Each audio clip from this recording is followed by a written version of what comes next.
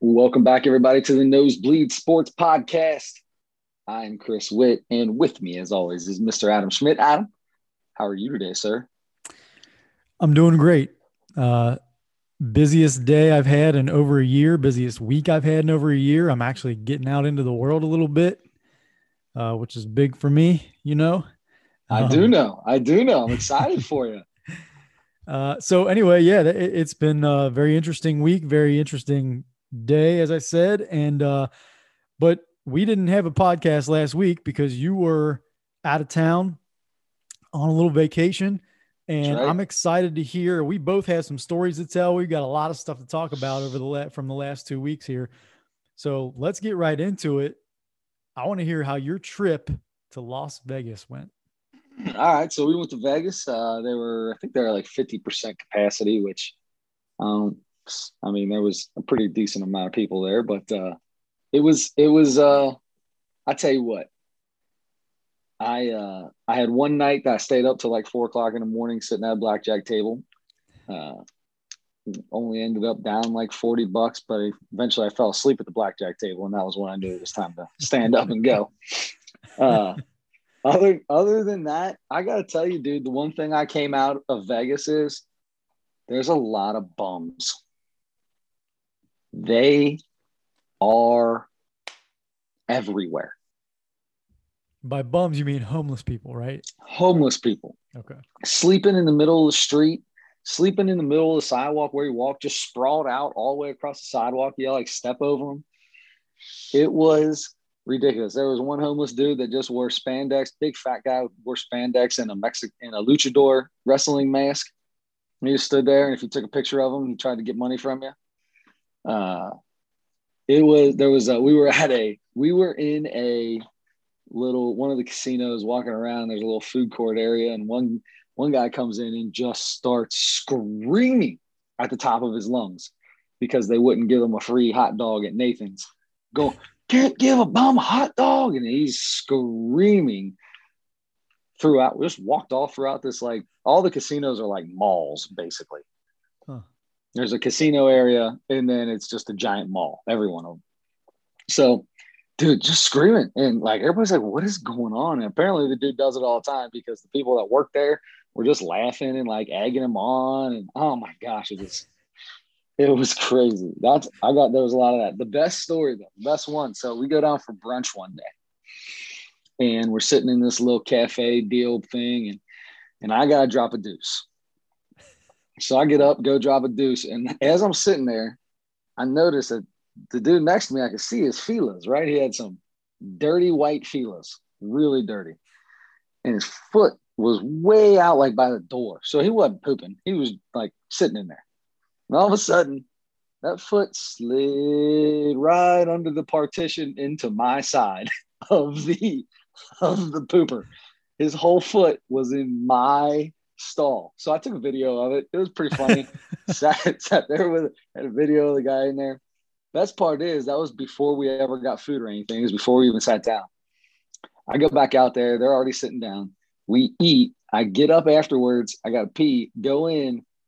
Dude is still in there. So now I realize it was a bum. He just went into one of the casino bathrooms and just sprawled out and took a nap. Oh, so you're sleeping in there. So he was sleeping in the stall. He had to get, it's a little warmer in there, a little cooler, I guess, because it was 98 degrees out there. Wow. Yeah, I had me a nice dirty piece of nice dirty pair of feelers hanging out in my stall while I was dropping a deuce. It was so great. I wanted to untie his shoes so bad. Could you see him? Could you see his body? Was he laying on the floor? No, no, no, no. He was sitting on the toilet, Oh, okay. Okay. but his pants weren't down or nothing because there was. I mean, you could tell that just by because I could see his whole pants and foot over in my stall, pant leg, halfway Wow. up his leg. Yeah, lots of bums, dude. They're everywhere. They don't like ask you for money or nothing. A couple of them might have did. There's one dude trying to sing, but other than that, they don't really do a lot of that stuff. They're not like begging for money or anything. They just kind of sit there and they're all crazy. That was the one thing I took away from it. Now, So that, speaking Well, go ahead. No. I was gonna say, so some of them are actually trying to work for money a little bit, right? I mean, put on a wrestling outfit or He did, sing yeah. or The guy that something was like singing that. said the same two things over and over.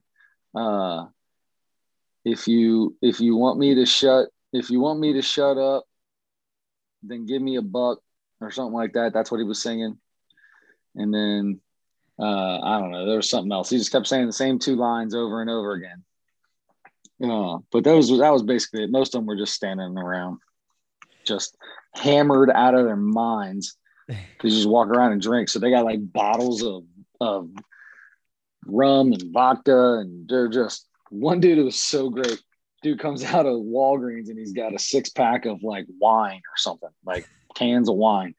And he sits Six-pack down of next to wine. this. He sits down next to this other bum, and he's like, "Check it out!" And he throws it down. And the guy's like, "Oh man, you got some!" And he goes, "Stop reading it. Just open the damn thing." Man, I'll tell you what, that's the place to go if you're homeless. I gotta think, man, because people are down there and people I'll bet are drinking a lot and spending money, and you get into that thing and you see a guy and he asks you for, or although if they're not asking for money, but still you see somebody that might need some or whatever. It's the way to Another do it. good one. Here you go. So this is it. So you're drinking, right? Everybody's drinking, but you can walk up and down the streets and drink and do whatever you want. Dude was in the garbage can, grabbing every drink in that whatever drink was in the garbage can. If it was canned, even if it was crushed or anything like that, he'd grab it and try to finish whatever was in everything that was in there, Oh and then threw it God. back in. He was drinking the drinks that were in the garbage can, like the Oh, saliva at the end or whatever.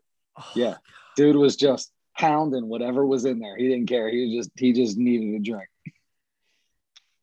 Sleeping in the bathroom and drinking the end of other people's drinks out of the garbage can.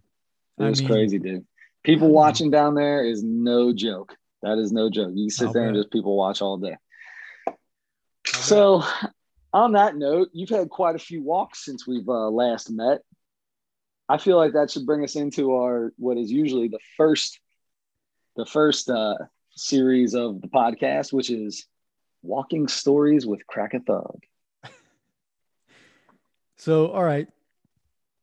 I've been noticing there are a ton of childcare places around town. All right. And I don't know if it's like this in other cities, but the more I walk around and the more I drive around, I see more of these things because it must be really easy to open your own childcare or daycare. People have them, people just do them in their house. People just like run them out of their house. It's a business, but it must not take much because they're everywhere. Mm-hmm. So the Ohio Department of Education and the Ohio Department of Jobs and Family Services combined to make this thing. It's called Step Up to Quality. It's this rating system for daycare services, right? Mm-hmm. And the explanation quickly is it recognizes and promotes learning and development programs that meet quality program standards that exceed licensing, health, and safety regulations. I feel like none of that made sense, but um, basically, it's just like if you're meeting the expectations and then doing anything above at all, you get some between 1 and 5 stars. The thing is, so I'm seeing these, and they make you a banner. They make you a banner and a sign to hang outside your place if you get one of these things. So I see the 5 stars, some 4 stars, seeing a few 3 stars. I think I've seen 1 2 star, but Wow. I saw the other day a 1 star banner. Somebody hung it up. They Somebody hung hung up a their one one-star star banner. child care service banner outside their building or house, I think. A Oh, one that's star. so great. That's low. um, That is so low. it just I don't know. That just made me laugh because I'm seeing these things pop up all over the place. And I'm walking by, I'm like, okay, 3 stars. I don't even know if I'd hang that one to be honest with you, but because I don't know what you got to do to get a 4 or 5 star, but I don't know if I could open a daycare tomorrow out of my house, which seems like would be possible. It Absolutely. doesn't seem like it would be that hard to get 5 stars, educate the kids or whatever, build some sort of learning program. Um, and that seems like it would be all you need. But anyway, that was my big thing from the last couple of weeks is I saw a 1-star banner hung outside of That the is daycare. legit. How bad are you that you hang up a 1-star banner? I want to go in there and see what it looks like inside. I mean, just I gotta think. Filthy. If you ever seen the Pursuit of Happiness, the movie with Will Smith? Yeah, yeah. He sends his kid to that daycare, and she's got him watching TV. That his kid knows about Love Boat and stuff all day. Yeah. And she's got I don't know. I forget. He walked in there and complained like about 3 things right away. He's like, "Can you at least put the dog upstairs or something?" You just have like animals roaming around and the TV's on. And anyway, I feel like it's got to be like that, but maybe even worse. Anyway, that was that was my walking story. The one other thing, something happened to me pretty funny today. I wanted to tell you about. I'm driving to work, and Yeah. I get one of 3 or 4 phone calls a day that are a number that I don't recognize, and it's all recordings about different things. We've talked about it, I think, before on here. Yep. Your vehicle warranty is expired, and stuff like that. So this one, I usually don't answer them. Once in a while, I do. Went ahead and answered this one today. All I'm doing is driving to work anyway. It is some sort of senior healthcare service thing. Whoa, nice. Yeah. So and the funny thing is, so they've kind of caught on to, they know that people are not answering these robot calls and stuff anymore. So what they've done now is I think they hire voice actors to pretend to do a recording, but pretend like they're having a conversation with you. It's like this whole thing. And it's like, because it recognizes your response and yeah, gives you a new one. and that Yes. was one of these. So it says, like I said, hello, and pause for a second, and then, oh, hello, can you hear me? That's what it said. And You got to be careful. Don't say yes. Don't oh, ever say yes to those people. I heard that they can do these things on those things. They like record your voice saying yes, and then they do something. And then if you try to take them to court or whatever, they're like, we called him and here's the recording. We asked him this, and here's his. Is that your voice? Yeah, it's you saying yes. I oh, heard something about that once. all right. Well, I've made that mistake several times, but including today. So then she's like, sounds like she's having a real conversation with you. So it sounds like a real person. But by this time, I kind of get the idea if they're really there or not. So Exactly. You can tell. hey, this is Mary from senior healthcare services or whatever. Our records indicate that you may be eligible for supplemental healthcare insurance Nice. as a senior, of course. As a senior, yeah, you gotta supplement that Medicare, man. Gotta get that That's, A and B. that's right. So then she says, can you confirm your age? And I said, 39. Told the truth to the robot. And Exactly. she says, can you repeat that? And at this point, I'm like, okay, they're going to hear 39. And I want to know what happens when, now I want to know what her response is. when I'm not a senior. So I said again, 39. And I'm listening and I realized they hung up on me. They just hang up. If you're not, I guess they just call everybody. And if you're not 65 or whatever, bye. That's so great. So anyway, I was thinking like, man, I'm really feeling my age lately, and I'm going to be 40 in 9 months. And I'm like, gosh, man, I'm starting to think about it. And I get this Makes you call. feel better now. They want to give me some Medicare or whatever. And yeah, but feeling better about yourself now, though. Not eligible. That's right, baby. You know who else is not eligible for Medicare? Who's that? Russell Westbrook. Indeed, he is not. He's only 32 years old. 32 years old, lots of basketball left in him, lots of triple doubles to go, but he became the leader in triple doubles for a career. The best part about this is the people he passed up didn't even know when they were playing that they were the leader of of triple doubles. Oscar Robertson, they didn't come out with the stat until like 15 years after he had retired from the NBA. So he never even really knew what he had done while he was playing. That being said, congratulations to Russell Westbrook. This has been a weird few days. I've been listening to some radio. There's a lot of people, Russ is kind of a polarizing guy, right? Because he's been to a lot of places, played with a lot of good players, has not really ever won much of anything in the playoffs, especially since he left Oklahoma City. I think he's won, what they say, something like 3 playoff games or something. I may not even be that many since he's left Oklahoma City. So, or maybe not since he left Oklahoma City, but maybe since Kevin Durant I can't remember. Anyway, however that stat goes, it doesn't matter. They somehow found a way to make this unbelievable thing that he's done into why is Russell Westbrook not a great teammate? Why is his style of play not conducive to the NBA? The triple-double is an amazing feat that a lot of people, if they're close, their team will let them get a rebound or, let them put an extra shot up just to try to get that triple-double. Russ does it by halftime most of the time. Yeah.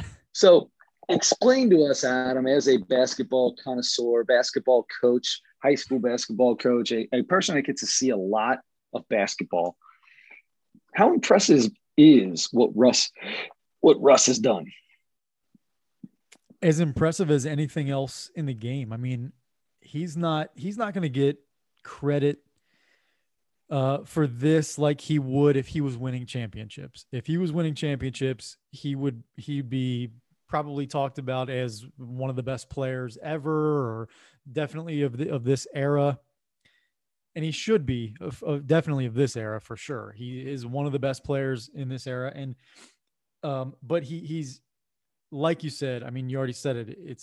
He hasn't won a lot in the playoffs. Hasn't even made the playoffs a ton, to be honest with you.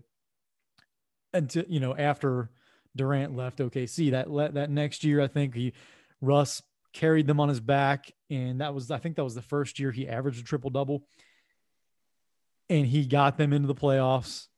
I don't think they won a series or anything, but he was so good that year. And then for the next, this is the 4th year. Everybody was talking about. So growing up, you always heard, oh my gosh, Oscar Robertson's the only player to ever average a triple double throughout an entire season. You're like, oh my gosh, I can't even imagine that. That's mind blowing. This year is the 4th year that Russell Westbrook has averaged a triple double. So that should tell you it was that big. I mean, for 40 years, that was not, nobody else had done what Oscar Robertson had done, averaging a triple double for a season. And then you think about Magic Johnson, all the triple doubles he's had, Jason Kidd, the guys who you think of as the best, the guys that got triple doubles or that averaged, 18, 8, and 8, or, guys that nightly you were seeing, okay, he was an assist away from a triple double or a rebound away from guys that almost had a ton and did have a bunch. Russell Westbrook blew by those guys and then because Oscar Robertson was, it's like 43 or something like that, more triple doubles than the second place guy, who was Magic Johnson. And Russ is past everybody now, past Oscar. It's cool to see the relationship that those two have kind of formed recently. Yeah. Because Oscar really likes Russ and he's really supported him, and he was like, I'm ready for him to break it. That's great. And they seem to have a lot of mutual respect there. But yeah, to answer your question, and I'm a guy who, all my life has been like probably put more value on the triple double than it's really worth, to be honest with you, because Russ is getting plenty of triple doubles and losses too. But, oh yeah. and that happens. That happens all the time. Um, but The it's still, one that broke the record, they lost. they lost. He missed And a 3-pointer. He missed a 3-pointer that would have won the game. it's exactly what, and it was a questionable shot selection. It was an open shot, so it wasn't awful. And he was coming down the floor with 5 or 6 seconds left in the game. They, chose not to call a timeout, which I'm fine with, because Russ is the best in the game at going full speed and just blowing by everybody and getting to the rim. And that's what I was hoping you would do. Unfortunately, they had like a 2-on-4. The Hawks were almost all back, and they were kind of like closing in on him. They kind of forced, I think he could have early gone up the middle of the floor and tried to make a play. He kind of went to the right side, and they were kind of like keeping him on that right side, basically. So he took the shot. He took the three. Now that's where that comes in, where people for a long time have talked about he's hard to play with. Not necessarily he's a bad teammate, but he's just hard to play with because of his shot selection. He's never turned into a great shooter. He's made some incredible shots, but overall his shooting percentage is not great. It never was. And he does take some questionable shots in big situations a lot of times. And that's what I think people have the biggest problem with. But aside from that, man, you can't argue with how hard you don't see very many guys that play as hard as he does every night, every play. I mean, he is going 100 miles an hour, and his speed probably makes it look like he's playing harder than everybody else too. And that's fine, but he's still playing very, very hard. I don't know if it makes it look like I think he really is. Like they talk about when you go to watch, people go to see people play. Like if you go, you're going to get to see Russ play at his best because he only has one speed and it's fast. And when he's playing fast, he's playing hard. If he wasn't playing fast, then he wouldn't be playing hard. So I think the fact that he always is moving so fast and the fact that he is so fast shows that he is playing hard. I agree with you. I agree. He does. I can't name anybody that I think plays harder than he does. And that alone, that makes you a really good teammate. Now you can also be a jerk, but I don't think he is. I don't think anybody's really said, any of his former teammates has said like, I can't stand that guy. I can't stand him in the locker room and that kind of thing. And I don't know, man, he's such a joy to watch. Even though he's not a great shooter, but look, Giannis can't shoot the ball either. And he's one of the best players in the world. And but he also has a lot of fun. He's also a fun person. Russ doesn't always look like he's having fun. He plays hard, but even in the locker room and stuff, he doesn't just always seem like he's having fun. Russ is serious. Russ is a pretty serious guy. I know what you mean, but I'm really impressed. And like I said, he's only 32. He's in great shape. He looks like he might get 250. He's at 182 right now. He might get 250, 275, 300 triple doubles before I don't know about that much, but I mean, he's going to put this thing so far out of reach. And there's no doubt to touch the game in not every area, but so many areas. And like you said before, he's not getting 12, 10 and 10. He's getting in a 5-game span that got his from like 4 behind to breaking the record. 5-game span. He averaged, it was like 23 points, 16 and a half rebounds and 18, almost 19 assists. Yeah. He had like 3 games where he had over 20 assists in that span. And even if he didn't have a triple double with that, you get 20 assists in a game. That's Adam Schmidt's, whatever the opposite of a nightmare is. Dream. It's the best dream. I mean, I don't know. I just love a guy that passes the ball, and he's not passing the ball like, it's a lot of fun to watch certain guys. Watch certain guys pass. He's not passing like Jason Williams. He's not making. He's not throwing flashy behind his back. He's not real flashy. Yeah, but he commands so much attention when he drives the lane because he goes so hard that he forces defenses to react. you don't have as much time to think about how you're going to defend when Russell Westbrook has the ball and he's going downhill. You have to just react, and he's good at finding those guys. He like LeBron, those guys are so big and strong.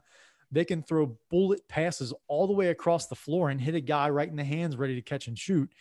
Mm-hmm. It's so impressive. And those are the kind of assists he gets. And then drawing bigs, getting past his defender, drawing a big and dropping it off to to his post player. He does it all. And I love watching him. Is Russell Westbrook going to go down as the Dan Marino, Charles Barkley kind of guy? Never won a title. Obviously a phenomenal player, record after record after record, but just never won it. Will he be in that category, or is he a step below those guys? No, as a player. I think he's right there. He should be considered an all-time great when he retires. I think there's no doubt about it. I don't know if you put him in the top 15 or 20 or if in the top 30 or 40. I don't know where he's going to end up, but the numbers that he puts up, the way he affects a basketball game, you can't say that he's not up there with those guys. I don't know if he's going to win a championship. He's not going to win it in Washington, at least with this team. Although they were like almost the worst team in the league 6 weeks ago or something like that. And they've won a ton. And as soon as they got healthy, really, and they got, Russ and Bradley Beal on the floor at the same time consistently in worked out their lineups and stuff, they started winning games. And, it's really cool. And they played their way into that play-in tournament right now. They did lose again tonight. So I think they're going to have to do a couple things in the last few days here, the regular season, to make sure they stay in it. They're 2 games above the 11 seed. So I don't think it's official that they've locked it up, but with a Chicago loss tonight, and they lost, but yeah, I know they're close. Yeah, with a Chicago loss or they won, then it would have locked up. But it is not currently Chicago is not definitely out as of yet. So it sounds now, that being said, it sounds like either a Chicago loss or a Washington win will get them. So over the next, we're 4 or 5 days away from the end of the regular season. So as soon as that happens, they'll be in. And that's the thing. And that kind of brings us to one thing I wanted to touch on real quick is this play-in tournament. I wanted to get your opinion because there's a lot of opinions going on right now, and some people love it, some people don't like it. The thing I've heard a lot lately is people are starting to not like it because they don't want to have to see LeBron. They don't want to have to see Steph. They don't want to have to see Russ. They don't want to have to see those guys play extra games to get into the playoffs. They just want to see them in the playoffs. And for me, I'll just come right out and tell you, I don't go along with that. It's if that's the way your season went, and a lot of those guys, LeBron has just missed the most games he's ever missed in his career. I think he's coming back tonight, as a matter of fact. Did he not? Because he could have played yesterday. He did not last night, but he did not. Yeah, he was a full participant in practice the day before, so they said he was eligible, but they weren't sure if he was going to be there. So it means he'll probably be out there tonight. Yeah. So that's the thing is people are upset that those guys, that those superstars are going to have to play in this play-in tournament. To me, I love it. I love that they have to do that. And guess what? If the Lakers lose their first game or lose 2 games or whatever, and they get knocked out, I'm sorry. That's the way it happened. You know what I mean? Like they didn't win enough games earlier in the year. And yeah, LeBron was out for a long time. AD was out for a long time while LeBron was out. It just happens that way.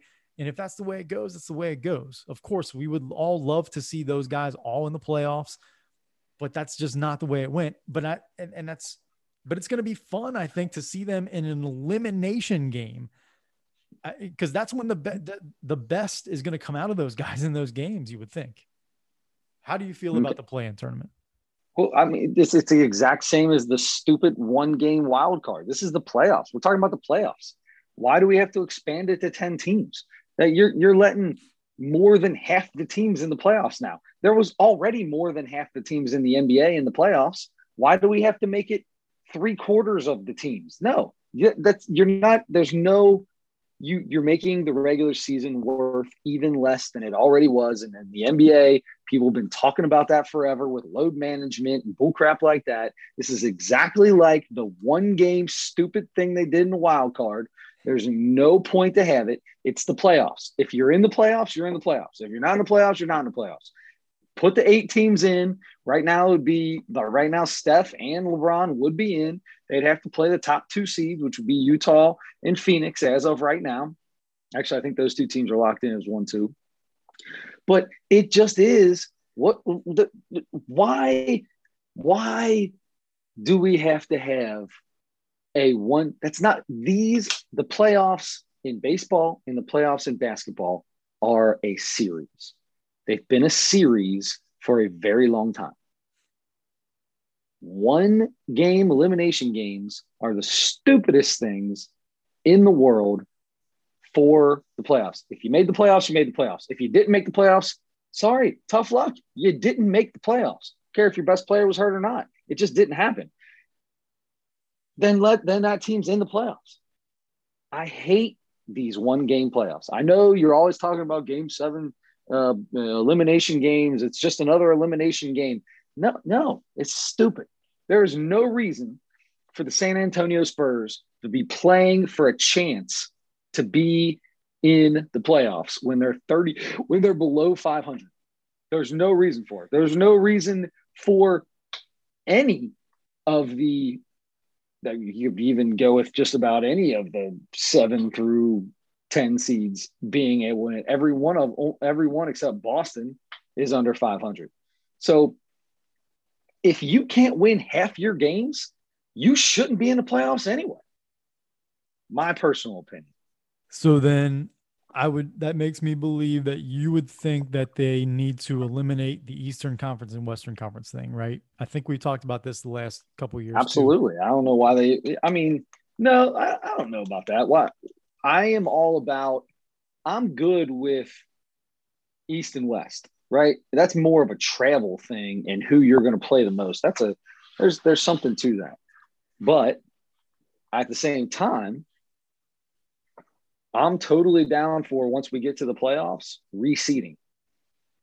You can have an East and a West, and really the East and the West for me is breaking down where you're playing at, right? So it just makes it, there's going to be an uneven amount of teams that you play. It's going to happen. So you make the uneven amount teams in your conference. Now, if you want to just say there's an NBA and we just take the top 16 teams, I'm in for that too. If you can figure out a way to make the games even and figure out a way to make the travel not as extensive, because as soon as you start making these teams travel more, they're going to want more days off and the season gets longer and all kinds of crazy stuff starts happening. So it all depends on how you want to do it. If you want to do an East and a West and reseed it when it comes down, I'm totally good with that. If you want to make it one NBA and just have straight 1 through 16, I'm good with that. I hate one game that decides if you make the playoffs or not. That's ridiculous. Well, now the play-in tournament is weighted for the teams that are finished 7th and 8th, because those 2 teams play each other, 7th and 8th seed play each other. The winner of that game is in as the 7th seed, and then the loser of that game plays the winner of the 9 and 10 seeds, and then they have 2 chances. So right. 8 has 2 chances to be 7, 8 has 2 chances to be in the playoffs. And if you're 9 and 10, good. You have to win 2 straight games. I'm happy. I'm happy that they make it a little bit easier, but it's still not a playoff series. It's like, I don't know, it's extra games for no reason. You're playing extra games, which players already hate playing as many games as they play. They're load managing all the time. It's extra games for zero reason. There's no reason for those. Why do we need 20 out of 32 teams bidding for a place in the playoffs when 16 out of 32 is already too many? it just makes the end of the season, the regular season games, that much more exciting for more teams. I mean, For it just four teams, three teams, really. it get yeah. I mean, but for more than that, because I mean, you're Boston's not going anywhere. Boston's in seventh. They have no chance either way, no matter what happens to them. They're either going to be in seventh or they're going to be in seventh. So they're playing in that tournament no matter what. okay. So, but then they know that they're going to have to play in that tournament. So the last few games, they're trying to win. If there's any way they can catch that 6 seed, they There's have not. incentive. Okay. Well, I mean, in that case, then fine. But you got to make sure you don't slip to the 9 seed too. I mean, so you They still have can't. to. They're 2 games up on the 9 seed and 3 games back on the 6. Okay, at this point. So back it up a week. I don't know what it looked like a week ago. Sure. It means something then. But same thing for the 11 and 12 seeds. I get it. So If they're within a couple of games, if they're within a couple of games of the 10 seed, those teams as well are still playing still playing meaningful games. It eliminates more of what happens in the NBA a lot more than any other league, which is tanking or whatever you want to call it to get that lower seed. The teams that aren't really, that are sitting out their stars for whatever slight injury they may have to try to tank. When you get more teams playing to try to get into this, okay, I get it. I still don't like it. Fair enough. I love it. You don't like it. That's okay. You know what I do love, Adam? What do you love? Well, first off, before we go any further, I just want to let everybody know that there is no comedy segment this week. If you've been listening this whole time for the comedy segment, we did not get to listen to Cam. Help me out. Cam Bertrand. We are going to listen to it, and we will do it next week. Promise. It's in. That being said, one thing that I love about the NBA, one thing I love about Major League Baseball, the NFL, one of my favorite things of all sporting events. We've had this conversation a few times. I love standing up, taking my hat off, and singing the national anthem. Another thing that I love more than anything is trying to be the person that can be doing something silly the longest, such as if a long clap is going on, like at a wedding, to continue to clap and be the last one to clap. That's one of my favorite things to do. Well, our friend Alex Blandino for the Cincinnati Reds, apparently for the whole season, has been making sure that he was the last player standing on the line or outside the line after the national anthem was over. This was caught by movie cameras, whatever you want to call them. This was caught by the cameras of Major League Baseball. And a fella by the name of, what's his name, Adam? Give me the Pittsburgh Pirates guy's name. Luis Oviedo. Luis Oviedo wanted to give Alex Blandino a run for his money. So he stood out there and would not leave until Alex Blandino left. First off, Alex Blandino won this way before it was over, number one, because that dude was just doing it. He didn't know what he was really doing. He was standing out there laughing, talking to his teammates.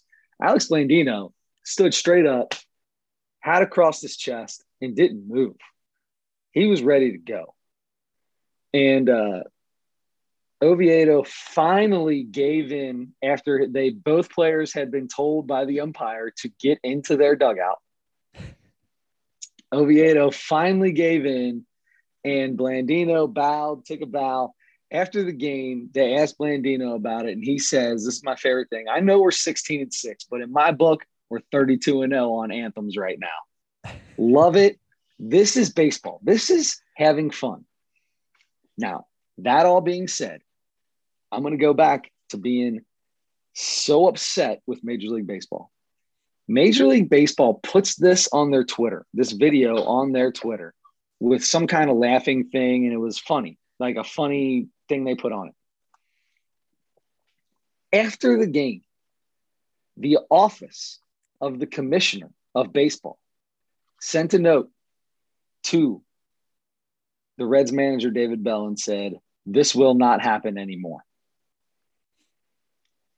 Why does baseball consistently have to be the biggest hypocrite in the world? Why can they put out there that this is so hilarious and fun and then turn around and tell the Reds that they cannot do this anymore? The dude's just having some fun out there. What's the big deal? It was fun. I think once they're ready to start the game, I understand, because the umpires were like, okay, you had your fun. It's time to start the game. We're not waiting around because we have no idea how long this is going to go. If we just stand there and wait for this thing to be fun or whatever, we don't know when we're going to start the game.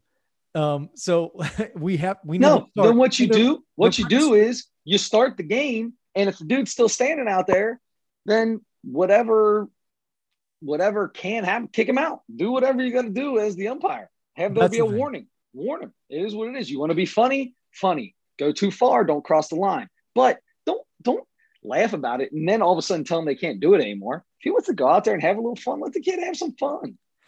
Okay. So that's we've seen this a few times this year already, right? And I mean, where Major League Baseball promotes something that's happening, whether it's a bat flip or a guys jawing at each other or whatever, and kind of like putting it on their Twitter account, Instagram, whatever, and say, this happened. Basically, that's to get people's attention. That's to say, this is a big thing and not important, but just kind of an offbeat thing that might interest you. That's the idea behind those things, is to draw interest, right? To promote it. They are promoting it. They are using whatever it is to promote the game. They're promoting baseball and whatever that is that's happening. There's always something that is said with it too, and it's never derogatory, ever. I know. I see what you mean. When when they put it out on Twitter and put the video out there, there's a caption that goes along with that that's typed in by someone on Major League Baseball's Twitter account, and it's not negative towards what's going on. Right, because they wouldn't do that. Now, my only thing is, and I've heard a lot of people have your opinion and say you can't, promote this and talk, show it as like a fun thing to draw interest, and then tell them, and then suspend somebody for something that happened as a result or whatever. My only thing is it's not the same part of the league that are doing those two different things. It's, a guy like me can be hired to run the Twitter account for Major League Baseball. And that's a separate, it's part of Major League Baseball, but I'm not running all of these tweets by the commissioner or by whoever's in charge of making those decisions. Those aren't the same people that are doing those things. You're now, running a they can come back if the commissioner or who is ever responsible for making those decisions and sending that message to David Bell, or for handing down suspensions for things that happen as a result of guys flipping bats or yelling after strikeouts or whatever. They're just not the same people that are handling those things. Now, afterward, they might come back if a suspension is handed down to Alex Blandino for doing that because he delayed the game 30 seconds or something like that, then maybe the commissioner or whoever says, okay, since we don't want them to do that from now on, let's make sure we don't post that as something that's going to draw interest. They're two. I'm telling you, I think it's two separate it's not entities a one-off. that are handling. It's not a one-off thing that's happening here. This happens exactly what I mean all year during baseball, and it's the same things. It's somebody jumping out of the dugout and screaming at somebody to come fight them. It's somebody flipping a bat. Hundreds of bat flips all the time. Hundreds of them all over the place, and then the same people are getting in trouble. You are one entity. It's one entity. Major League Baseball is one entity. It's a multi-billion-dollar entity. If you can't get the most important marketing part of your game, which is probably Twitter and Instagram, if you can't get that in line with the rules and what's coming down, then you are doing a terrible job of running your multi-billion-dollar industry. When you are marketing something, a billion-dollar industry is marketing their whatever they've got. They're not marketing the bad things that are happening. You don't market the things that your company doesn't want people to do. If you're doing something that your company doesn't like, they're not going to market the fact that you're doing that. Right. Yeah. I don't know. It's I think it's a little bit different with sports, but I agree with you that they're not going to do they don't want to do the negative stuff, but it's not, it's like parts of it's taking part of it. So I don't think they're posting on Twitter or Instagram when fights happen. I think the stuff that maybe leads to fights sometimes gets posted because it's the emotional stuff that gets that stuff going. And that's interesting to people. People like seeing that stuff. But they're not, I just think it's not. If you're 23-year-old kids right now, 23, 24, 25-year-old kids right now, their whole thing is Instagram and Twitter. That's what they live on, right? That's how you know who you are by how many followers and how many tweets have your name on them and blah, blah, blah, blah, blah, blah, blah. These Major League Baseball players are kids. They're 23, 24, 25, 27 years old. Every time they have Major League Baseball tweet something out about what they did and it's got their name on it, they are going to believe that's the coolest thing in the world. Look at all these people now following me because Major League Baseball tweeted out something I did. Turns out it's a bat flip or a taunt of some kind that ends up causing all kinds of issues. And then he ends up getting fined for the same thing that they just got him for. Guess what? He doesn't care about that fine. He cares about followers because now it's all about your brand and getting your brand up. So he's got more Twitter followers now, and he can start a podcast and make money off a podcast because he's got millions of followers. Or what does Trevor Bauer call them? Vlogs or whatever. And you can do all that stuff. That's what I'm telling you. That Major League Baseball is the dumb old man in the room that doesn't get who he's marketing to. I don't disagree. I think in this case, we're with Blandino and Oviedo. I understand why they said that because it's just, they're strict about they're strict about starting games on time.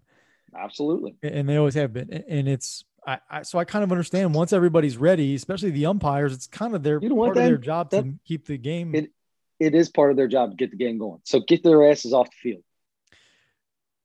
Okay. Then why does Major League Baseball need to step in and send something down to David Bell about something so ridiculous as something that happened after the national anthem? Alex Blandino actually sort of addressed that after the game when he was asked about it. He said like, I was a little nervous that the first base umpire, which is where the side that the Reds dugout was on, was going to throw me out because he kind of looked like he was getting a little irritated or like he was a little intimidating, kind of like looking at me or something. But if you're an umpire, I mean, how you're going to go, and this happens in basketball, I'm sure, constantly because they're constantly being berated by players and coaches.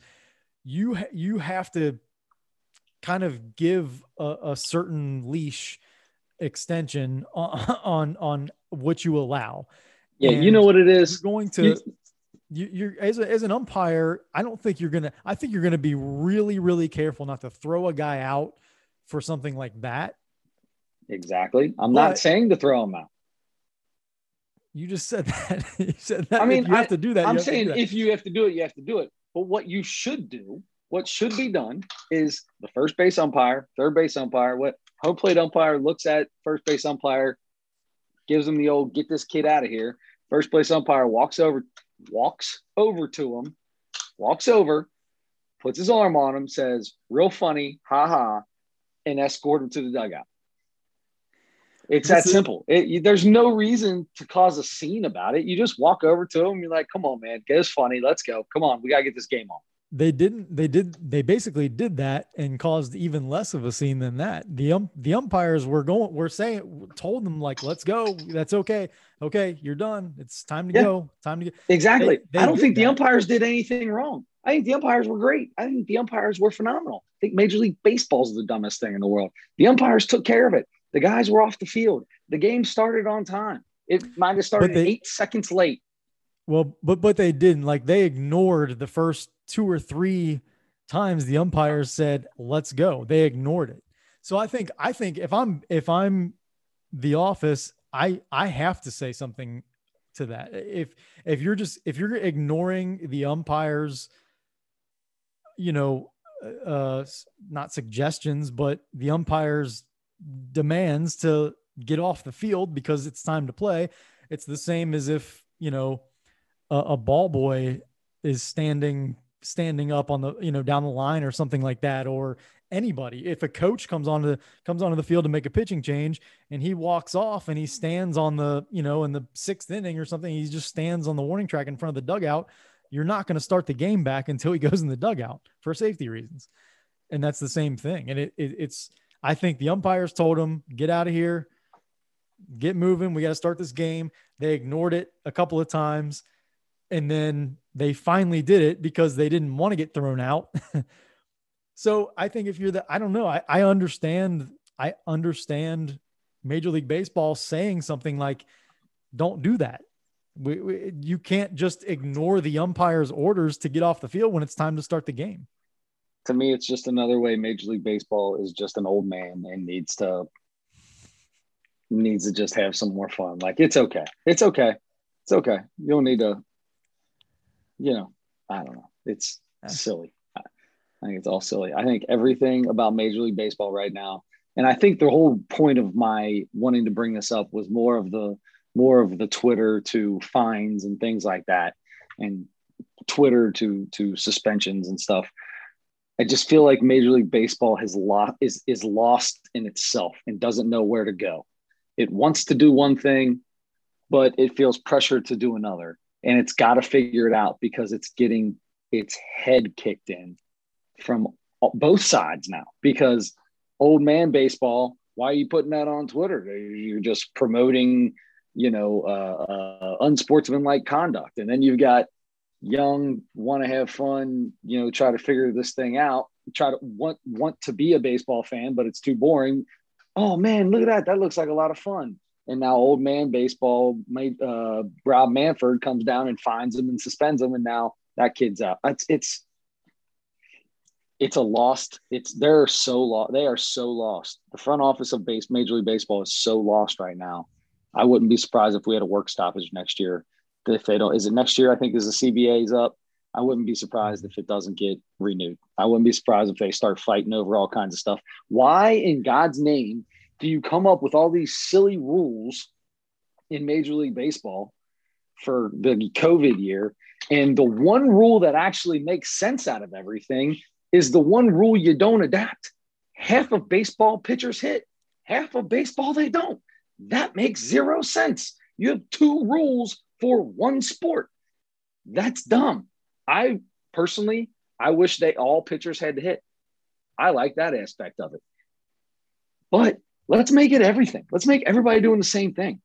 2, you put into effect a 7-inning doubleheader, but if you complete a perfect game or a no-hitter in through 7th inning, the history books will never believe it. You didn't have a chance to finish it, but the history books will never acknowledge that as a perfect game or a no-hitter or whatever you want to call it. Figure it out, baseball, because what you're doing right now is ridiculous. And beer league softball rule of putting a runner in scoring position, but if that man scores, it doesn't count as an earned run against the pitcher.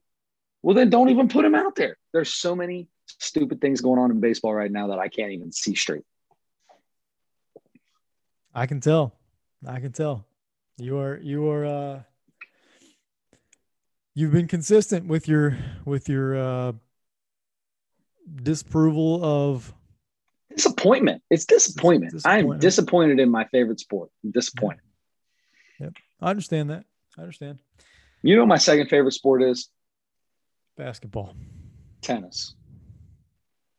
Do you That know what our surprises Mount me. Rushmore? Do you know what our Mount Rushmore is this week? Yes, I do. We have a Mount Rushmore of tennis players. This is going to be fun, Chris, because neither one of us are really tennis guys, but that can make it kind of fun, though. You know, It can.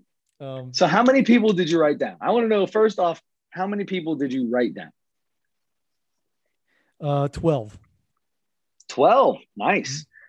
Now, did you have any couple that were automatics, right? Like who was automatic? You didn't even have to look. You just wrote a name down. 2.5.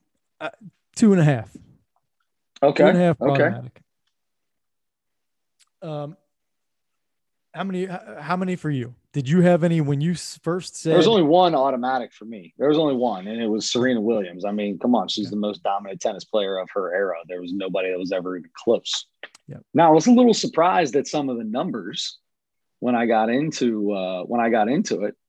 I was surprised. She's only got one more Grand Slam than the next most Grand Slam total holder, something like that, and way less total victories. So I was a little surprised at that, but I feel pretty good about where I did 2 and 2. I did 2 girls, 2 boys. Okay.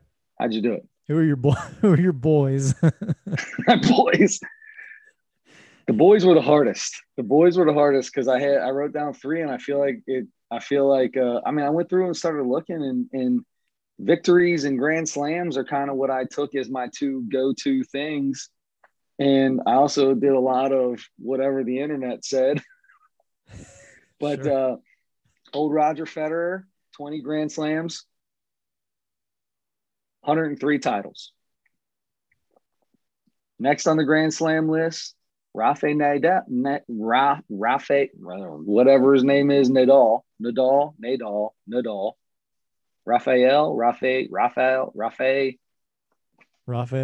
It's like the Ninja Rafael Nadal. There you go. He also has 20 Grand Slams, if I'm correct. But he only has 86 titles. Therefore, I put him down as number 2. And Djokovic, is that his name? I believe he's close, but I got like a Nadal / Djokovic. So okay. I'm going with Nadal just because he has more victories and Grand Slams, but that could easily change in a week, it looks like, because they're only a couple off of each other. So I went with Federer and Nadal.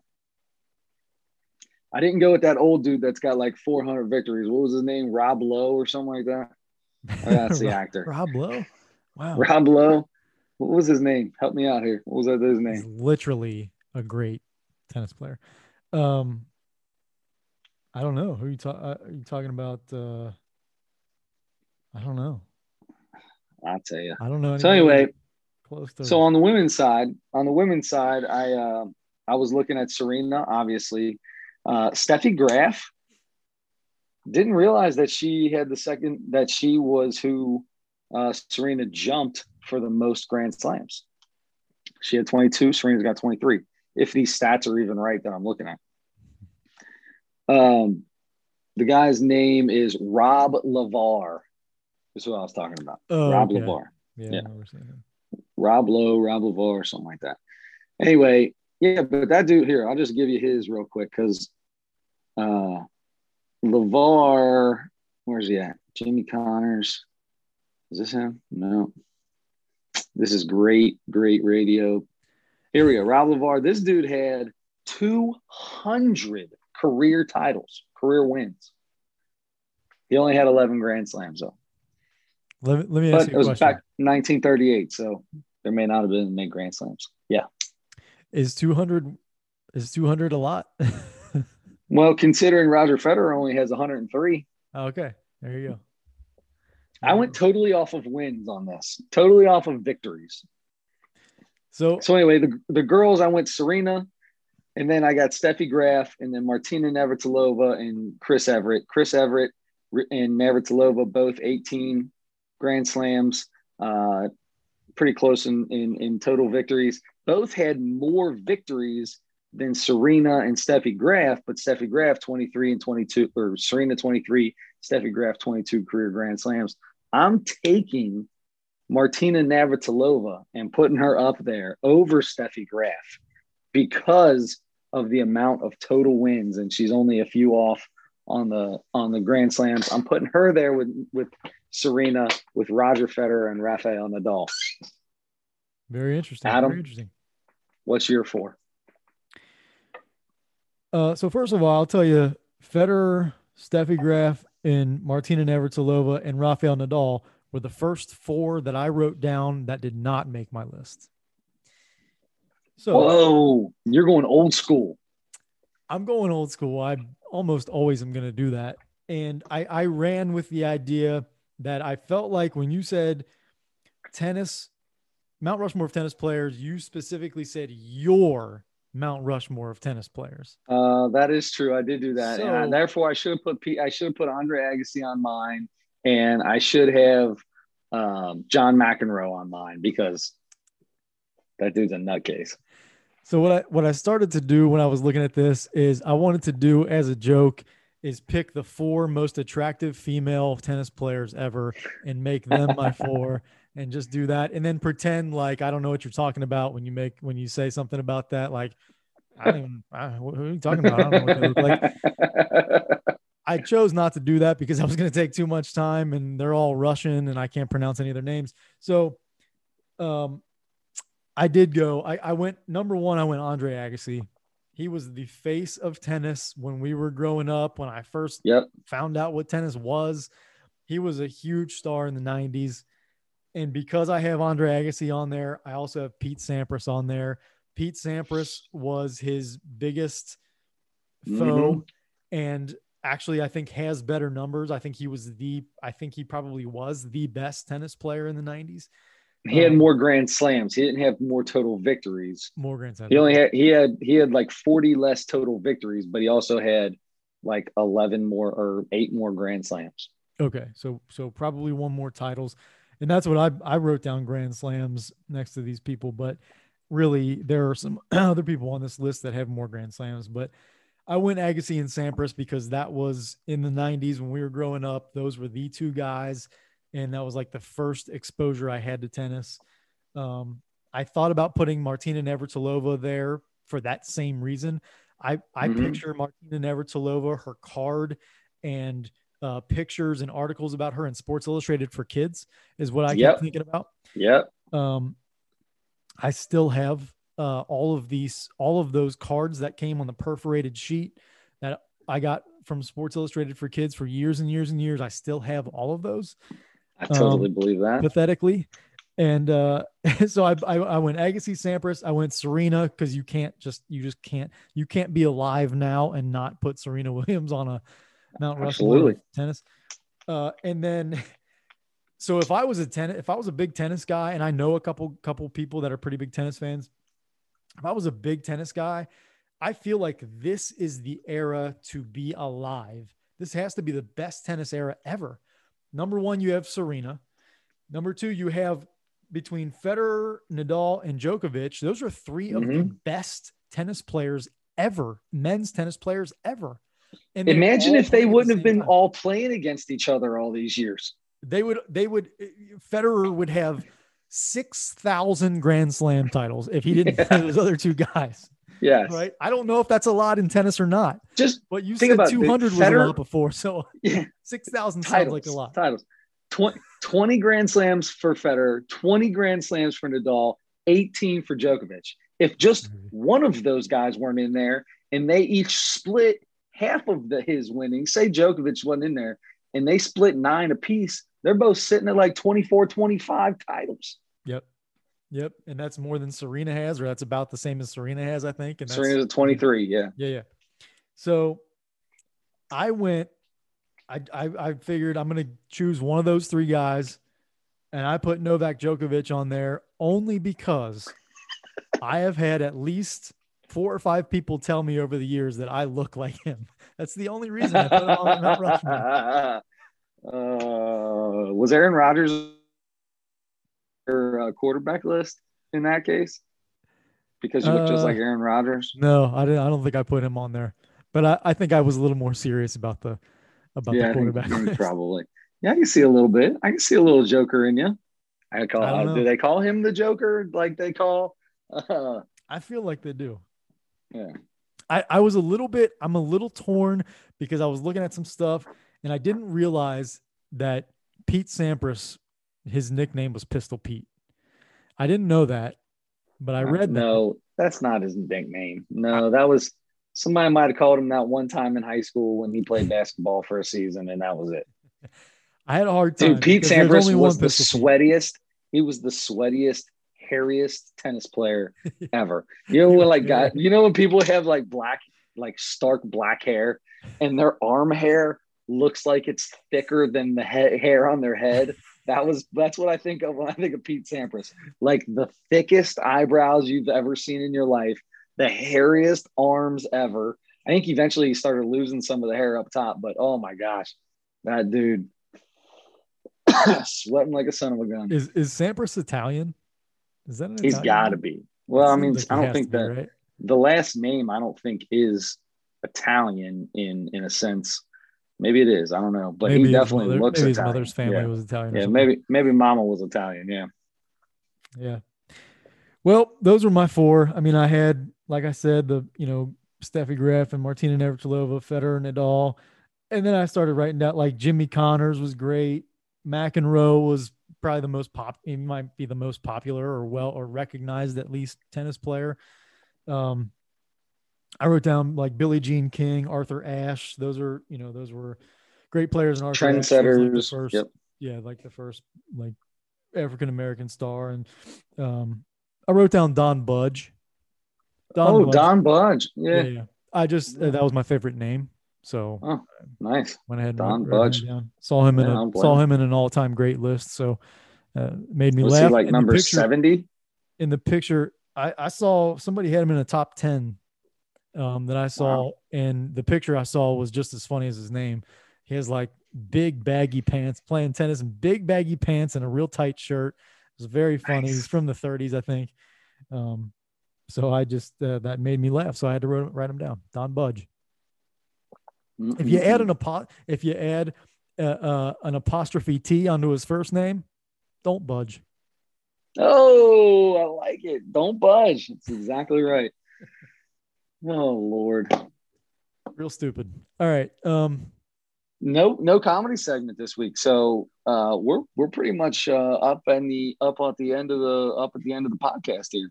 And let me tell you, no comedy segment, but in place of that this week, I want to tell you that now whenever you're listening to this, it's not going to be the case, but right now as we're recording, happy heavenly 84th birthday to the great George Carlin. Oh man. 84th. Does somebody still have birthday? Do you still celebrate birthdays after somebody's dead? Like when somebody dies, do you say today's their 84th birthday, or do you say today is George Carlin's birthday? He died in 2000, whenever. I think you do that, but in the last year or two, really, is the first time I started hearing this, but I feel like everybody's using it all the time now. Happy heavenly birthday. Oh, heavenly birthday. I like that. Happy heavenly birthday. So happy heavenly birthday to Julius Caesar, who now turns 2024 years old. Mm-hmm.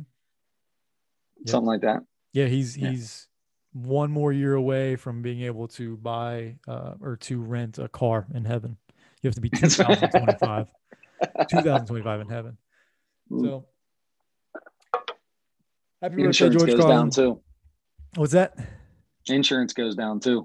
Insurance goes way down. Goes way down. You can rent a car. No problem on the insurance. Okay.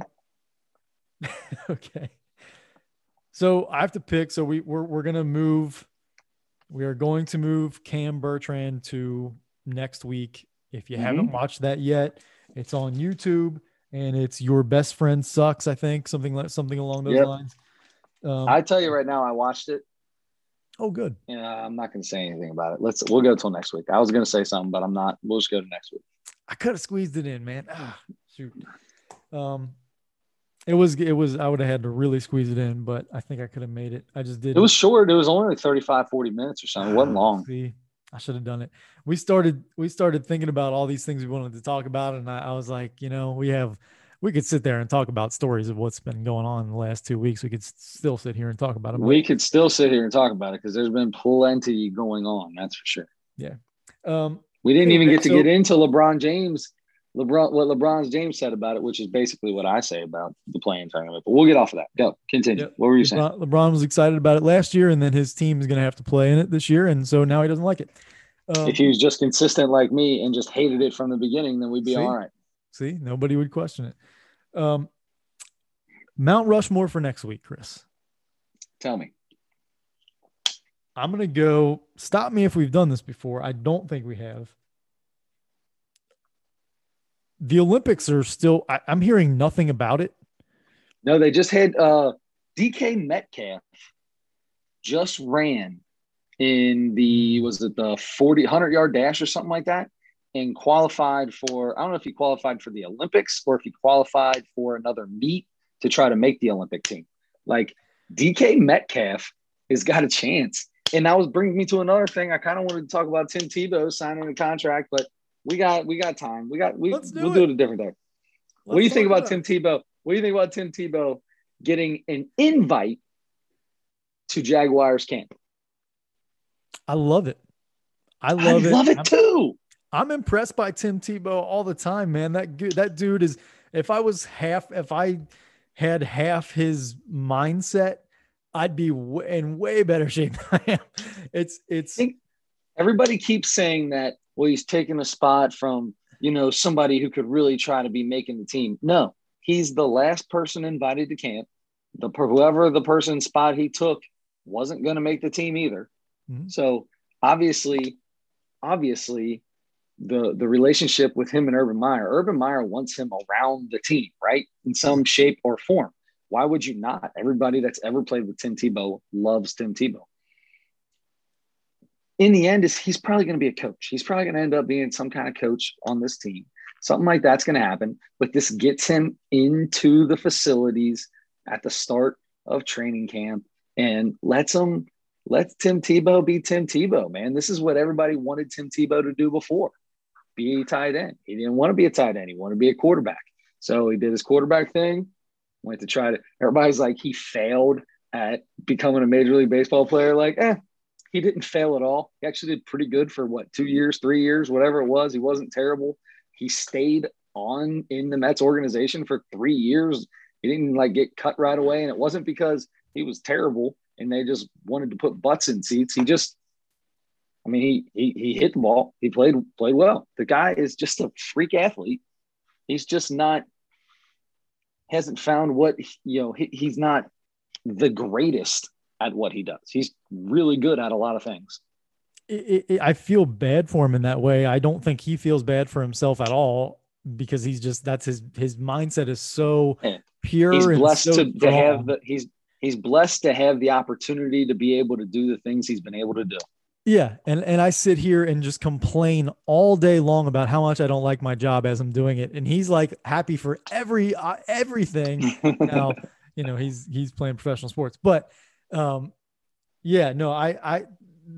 guy is so impressive, man. And I agree with you. I was going to say that, I think it's a little underrated how well he did for not playing baseball since he was in high school or whatever. Yep.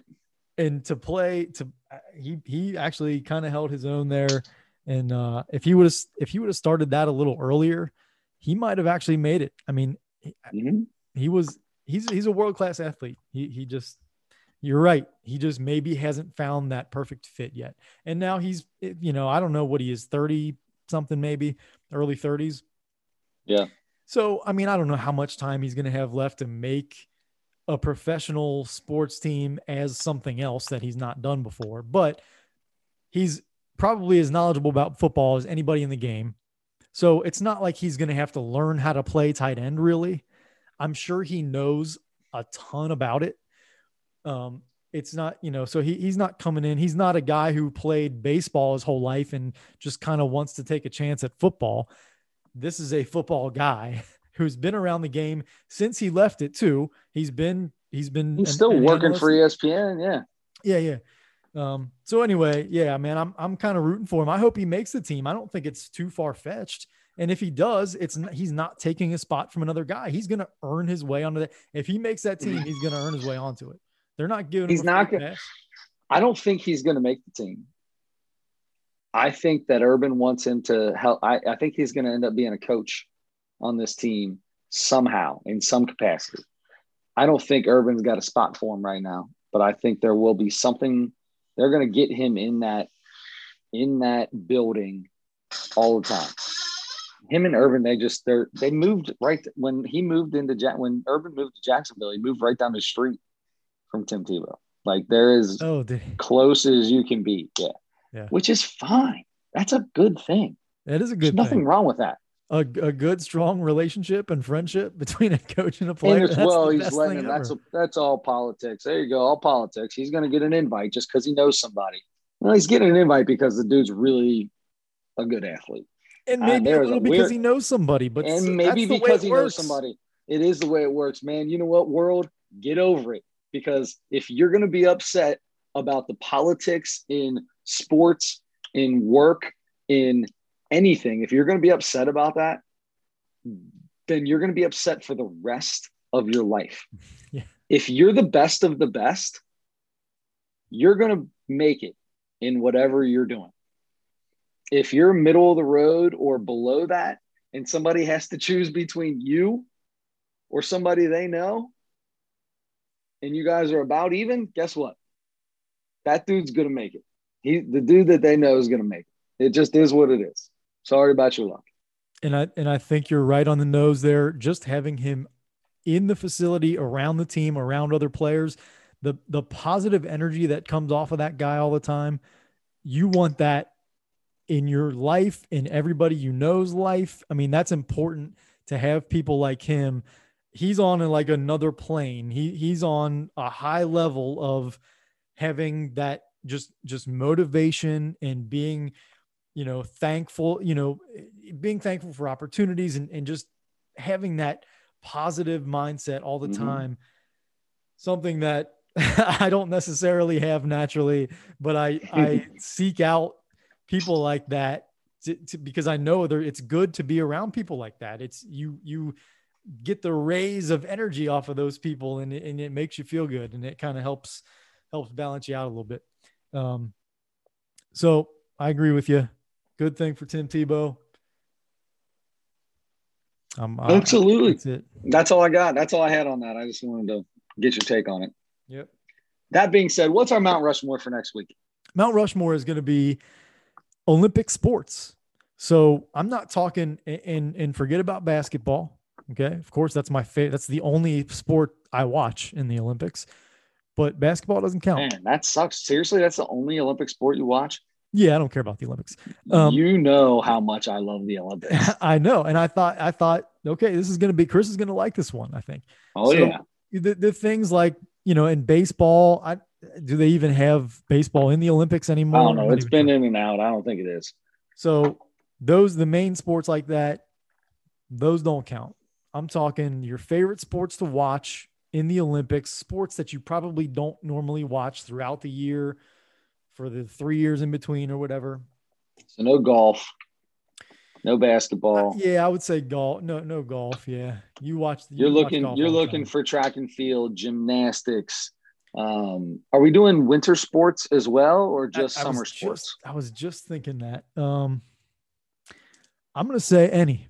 I'm going to say winter or summer. Oh my God. Pick your four favorite. Dude. Your four favorite. Can we split it up? Can we do summer and then like somewhere down the line do winter? I want to do winter next week. I want to do summer and then winter. Summer this week, winter next week. Summer is mine for this week. Winter is yours for next week. Perfect. All right. That's what we'll do. Because that's too many. That's too many. If you want me to try to decide between And is track and field one, or do I got to choose like the 40-yard dash, or are we just saying track and field? I see that's tough because I feel like you might think, you might not care much about shot put, but you love discus. So in that case, I think, yeah, you split them up. If you love the relay, if you don't care about one guy sprinting 50 yards, but you love the 4-man relay, however long that is. Yeah. Individual events is fine. Individual events is fine. And so we're doing summer this week, and then we'll do winter. Sorry, I had to search. I had to ask Siri to search for me what this was called. Here it is, like the biathlon. Like if I got to choose between the biathlon and something else, which is where they have to like cross country ski and then every once in a while grab a rifle pigeons. and shoot at a target or something. Yeah. That's the coolest thing in the world. Yeah, not skeet shooting, but ski shooting. Oh, ski! Ooh, I like that. That's good. That's good. Oh my goodness. See, this is gonna make me get into a whole, but like, oh man, this is gonna be fun. This is gonna be tough. I'm gonna write down 400 different sports, and I'm gonna have to figure this out. All right, I'm excited about this one. I'm gonna have to look up. I don't know which sports are in which Olympics. I know basketball is in the Summer Olympics. That's the only thing I know. So I'm gonna have to look this up. I'm gonna have to spend some time on this one. All right, that sounds good to me. All right, so we got Summer Olympic Mount Rushmore, sports Mount Rushmore. We've got Cam Bertrand, my friend sucks. We will have playing games to talk about next week. For the NBA, we'll have some more. I'm sure Major League Baseball will do something stupid again, or be hypocritical of some type over the tweet box and what they actually do. You and I did not discuss the latest Amir Garrett saga. I have nothing to talk about Amir Garrett. No, we're not gonna get into that now. I have nothing to talk about Amir Garrett. I'm good. I have nothing to talk about. I don't even know what the newest is. What happened? In between our last podcast was the whole thing with Anthony Rizzo and the fight and the Baez deal. Suspended. Yeah, Baez came out and all that kind of stuff. Now, the whole thing about that, you know how I feel about Amir Garrett. I'm not going to get into that because pitch, okay? Learn how to pitch first, then do your thing. If you are getting suspended for inciting a benches clearing brawl, how is jumping over the railing and running onto the field not inciting a benches clearing brawl? That is that just to play that? It's not. You were the only person that did it. The whole team didn't get up and run out there. Well, you were the one that did it. Well, they did after it because he incited them to go out there. But they both did. Shouldn't they both though? Shouldn't they both get that? I totally agree that one of them that I'm you know how I feel. Hey, I'm good. If you're going to do it, get him. But I feel like both of them should probably be in trouble for that. I'm good if Baez got suspended for at all. I would totally get that. But I mean, with him not being suspended, for me, yeah, I was surprised that he didn't get suspended since he was the first one that came out. But for me, the inciting was the talking trash directly at the guy and putting your hands out like this and saying, "Come get me if you're going to come out and get me." That's inciting. Then the benches clearing brawl started with Baez coming out to me. The benches clearing brawl, nothing would have happened. It would have been Amir Garrett doing his thing, and he would have got suspended for doing all that because they're looking at Amir Garrett every time. He's got a Vontaze Burfict bullseye on his back, which is totally his fault. Yeah, no question. If Baez stays in there, nothing happens. Baez jumps out and goes out on the field. Now the bench is clear. I feel like Baez should have gotten something for that as well.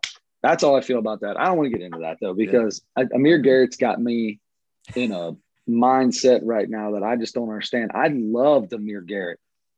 I love energy on a baseball diamond. I love people that have energy when they're out there playing. When I'm playing or coaching, I'm constantly there should always be fun energy going. That's not good energy. That's bad energy, dog. Bad energy. Bad energy. Hey, let's get the wheatgrass out, set it on fire, and it's not wheatgrass, is it? What do they do? Sage. You know, we got good energy. Good we need Kyrie. We need Kyrie to circle the locker, the clubhouse, and do some sage burning. What does Eugenio Suarez say before every Zoom press conference? Good vibes only, baby. Good vibes only. Yeah, he needs to talk to Amir a little bit more. Yeah, well, yeah. Anyway, all right. That being said, I'm totally good with that. We've got Summer Olympic sports on the Mount Rushmore. We've got Cam Bertram. We've got playing games. We'll have more baseball. We should have a pretty decent podcast coming up next week. I'm pretty excited. Plus, of course, Walking Stories with Crack a Thug, which has become my new segment of the podcast. I can't wait to hear if anybody's got a half star that you walk across for watching little kids. On that note, don't forget to turn your headlights on.